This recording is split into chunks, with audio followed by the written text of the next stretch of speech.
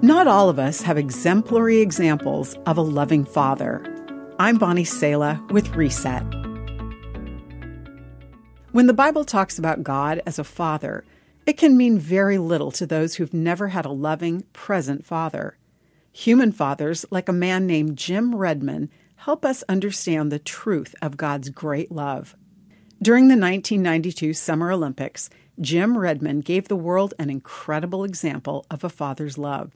His son Derek had trained his whole life to compete in the 400-meter race. Halfway through the race, Derek suddenly felt a searing pain in his right leg and collapsed. Despite excruciating pain, he refused to give up and began hobbling toward the finish line in agony. Then, something incredible happened. A man suddenly broke through the security barriers and rushed onto the track. It was Jim, Derek's father.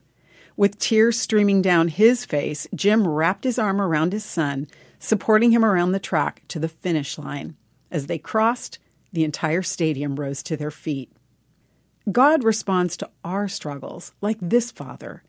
He invites us to lean on him for strength and comfort. Jesus told the story of a son who'd lost his way in life and abandoned his father. But when the son returned, his father saw him coming from a long way off, and filled with love and compassion, he ran to his son, embraced him, and kissed him. Even when we find ourselves desperate after abandoning God to live as we please, God, our Father, isn't ashamed of us. He runs to you with loving arms wide open.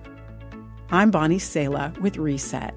To hear this again, read or share this, or to find more resources like this, visit guidelines.org.